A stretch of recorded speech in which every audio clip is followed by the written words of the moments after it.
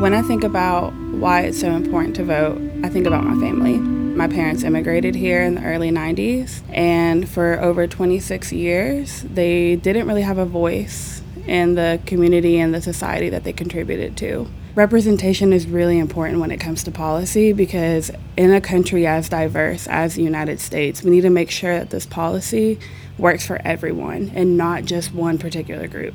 And so I feel that as a Latina woman in 2020, it's my duty to show up to the voting booth. It's my duty to make sure that our cultural values are represented and that policy represents and respects all values from wherever they come, because that is what America stands for.